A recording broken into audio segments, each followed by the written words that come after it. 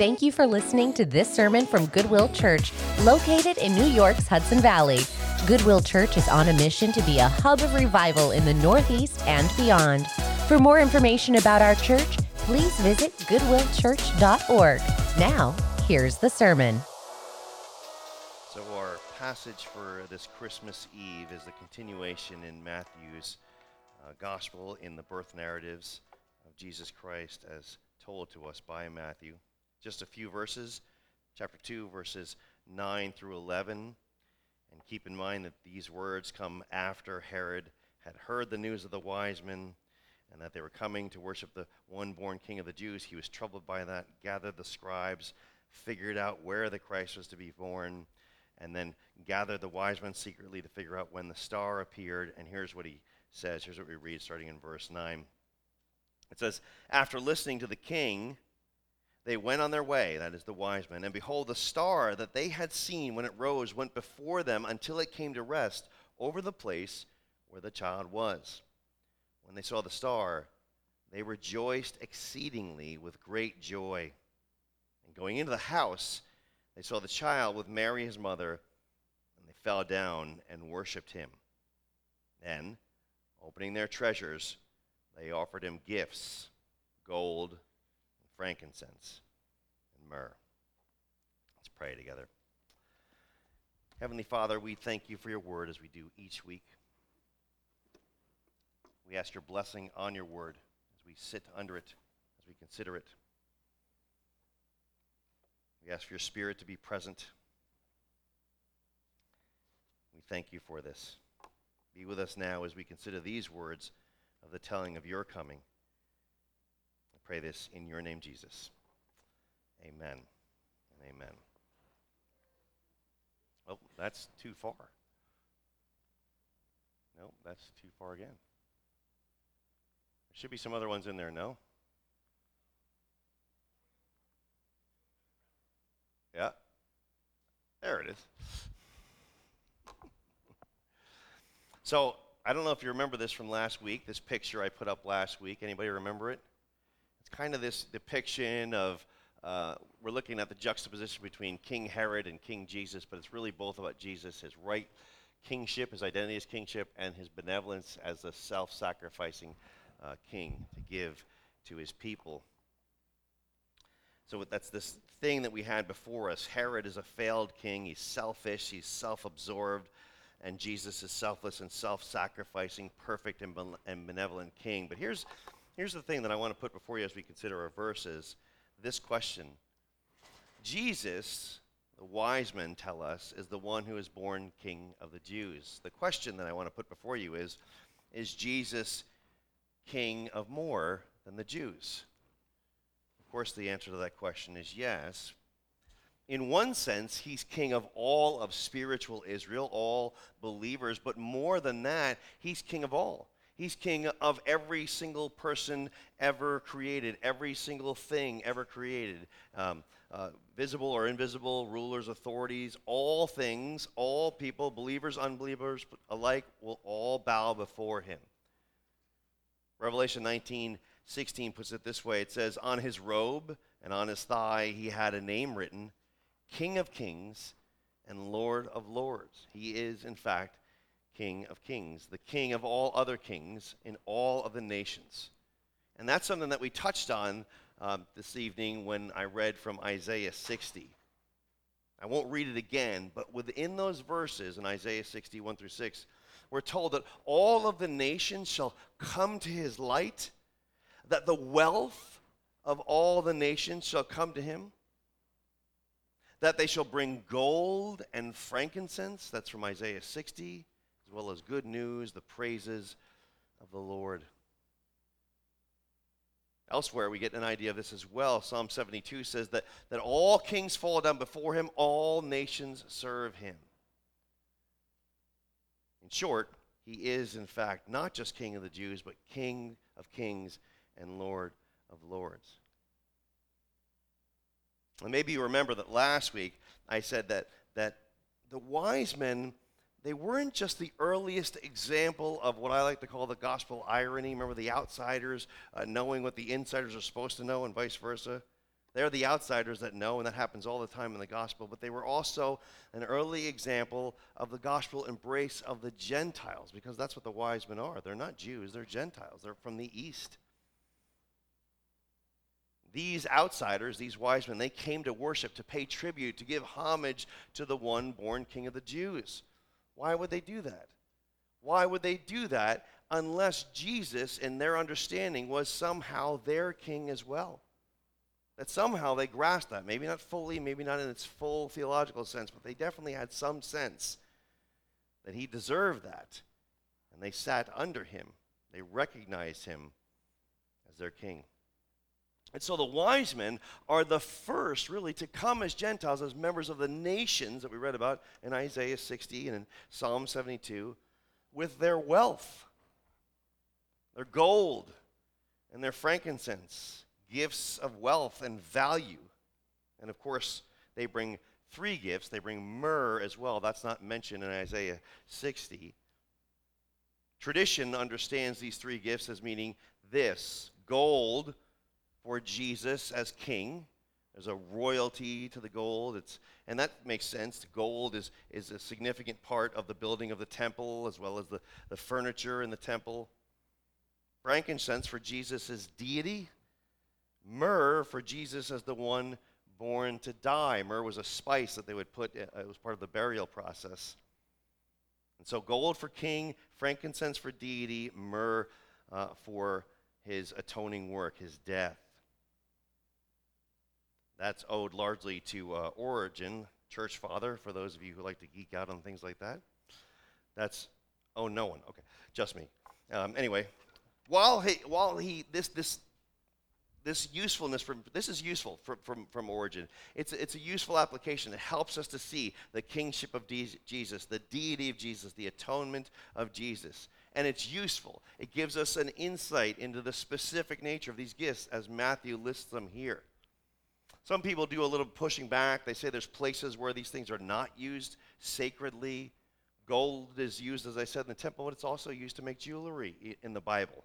And so it's not always a sacred thing. But that doesn't mean we should dismiss what Origen is saying, but it should be included as a helpful way to understand these verses. But given what we just discussed about the call to worship, namely that those other verses of Scripture declares that the nations will bring their wealth to him, that is the King of God's people and the King of all, the King of kings. They'll bring their gold and their frankincense, and that the kings will fall down before him. Nations will serve him. It seems that we also need to understand that these gifts from the Gentiles, the members of the nations, is to be seen as a sort of first fruit of these prophecies finding fulfillment through the birth of the King of Kings and Lord of Lords. They are the first of the nations to come to worship and to honor and to pay homage and to give wealth and to offer praises and to fall down before him. Let me put it to you this way. Keeping in mind these verses of prophecy from Isaiah 60 and Psalm 72 and a number of other places, keeping in mind that these are eschatological in nature, which is just a fancy way of saying they're about the end of the age to come. Does this not also tell us that the wise men's gifts serve as I said, this first fruit of the wealth of the nations coming to the king? So in other words, what I'm getting at here is when the wise men come to give the gifts, what they're doing is saying, this one born King of the Jews is in fulfillment of the ushering in of the age to come. The incarnation of Jesus is what the prophets talked about, not just about coming, but ushering in the age to come. And the Gentiles now coming in, kings of all nations now coming in to pay homage and to worship and to bring their wealth and to fall before him is an evidence of the fulfillment of those prophecies. It is the birth of our Lord and Savior, but it is the ushering in of the age to come. You've heard me say this many times. If you're here weekly, I talk about this all the time. When Jesus is born, the kingdom, the age to come, breaks into the now, and we await for the fullness of that. The now and the not yet of that. Let's take a look at these verses and sort of work through them to talk about how this comes about. After listening to the king, we read, that is, King Herod, to the wise men. The wise men went on their way, and behold, the star that they had seen when it rose went before them until it came to rest over the place where the child was. We spoke about this last week. Astronomical phenomenon all often pointed to the declaration of a coming king in the ancient world. And here is some supernatural activity with the star. But what we're told is this: when they saw the star, they rejoiced exceedingly with great joy. I wonder, when I read this passage and I was preparing, that is very intentional language. There's a lot of adjectives crammed into a few words, if you know what I mean. I know what it's like at Christmas time, and I wonder how many of us get caught up in everything else but the joy of the season. It's too easy to do, and we all do it. We can't help but doing it. Everything else seems to take precedent. But these wise men, they were singularly focused in their mission. The only time they speak was to say, "Where's the one born King of the Jews? We want to go worship him." And when they find out where he is, the star hovering over the place where he is, what do? They don't just rejoice, they rejoice exceedingly. And not just exceedingly, with great joy. And by the way, rejoice and joy are basically the same root word in Greek. So this is joy, exceeding joy. Right? Joy with more joy. Yes, I heard that. Yes. They are filled with joy because they understand this. This is remarkable, by the way. This puts aside all of the thought about its mere homage that they pay as Gentiles who are not Jews. They're coming to worship Jesus, and there is an innate sense of uncontainable joy that is bursting forth. That is profound kind of wording. They rejoiced exceedingly with not just joy, but with great joy. That's profound. That is the joy that we often don't have when it comes to the season, because everything else gets in the way. And boy, we can't help it. We prioritize everything else. It's expected. Dinners, gifts, trees, and wrapping, which my wife is very good at, and I don't do, except for her gift. Shh. That's the only one I wrap. I'm grateful for that. But it's time-consuming. It is. And sometimes we don't wrap with exceeding joy, but we should come before the King with exceeding joy. This is one of those examples of the outsiders recognizing the person and the work of Jesus in a way that the Jews didn't, and their response is not one of threatening, not one of concern, not a threat to the kingdom like it was for Herod. They say, "Fall on your knees," as we sing. They rejoice. Joy. Deep, deep joy. Joy, as Psalm 16 says, is only found in the presence of the King. And what do? They go into the house, because that's what they came for. And they saw the child with Mary and his mother, and what do? They fell down. They bowed before him as king and worshiped him.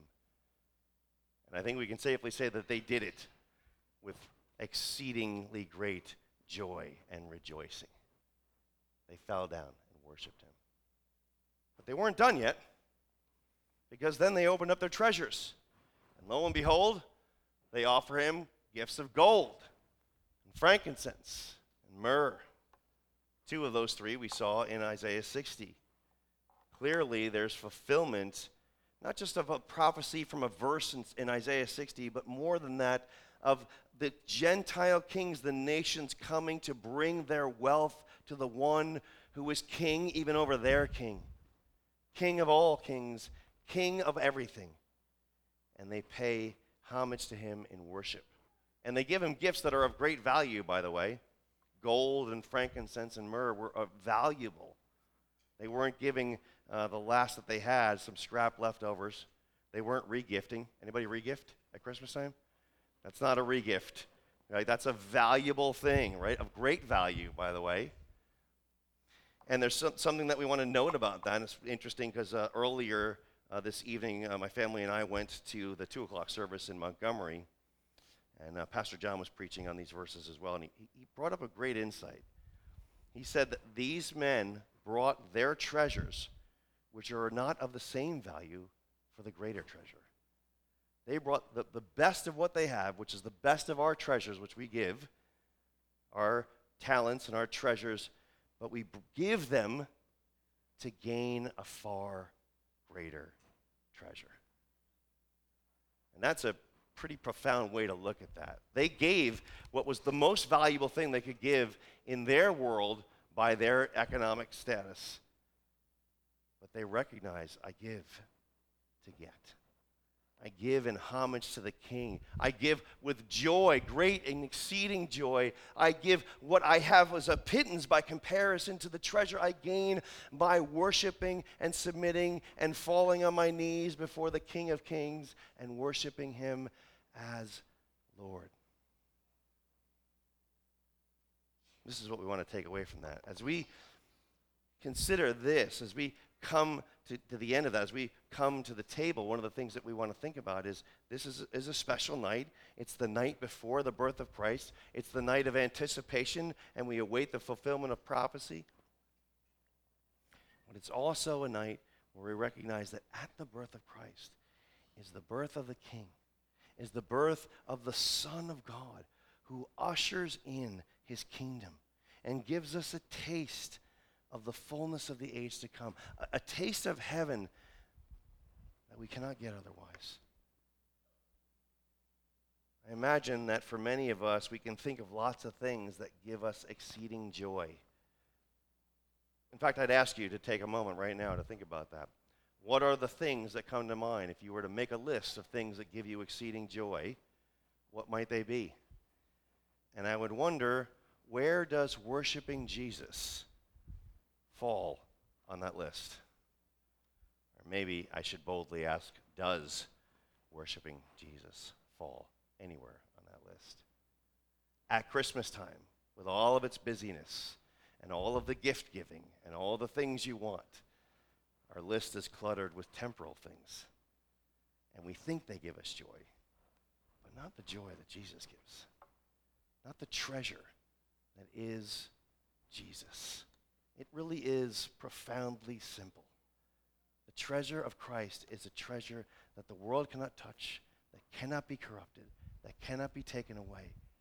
And it is a treasure that God, by his Spirit, gives us eyes to see because we recognize our need for a Savior who comes and lives a sin-free life and dies a sinner's death to save his people from their sins, as Matthew tells us in chapter 1. And it's with that we want to come to the table and recognize that. As we do this, you might be thinking, well, wait a minute. Aren't we supposed to be celebrating the birth of Christ? And now we're jumping to the table where we're recognizing the death of Christ.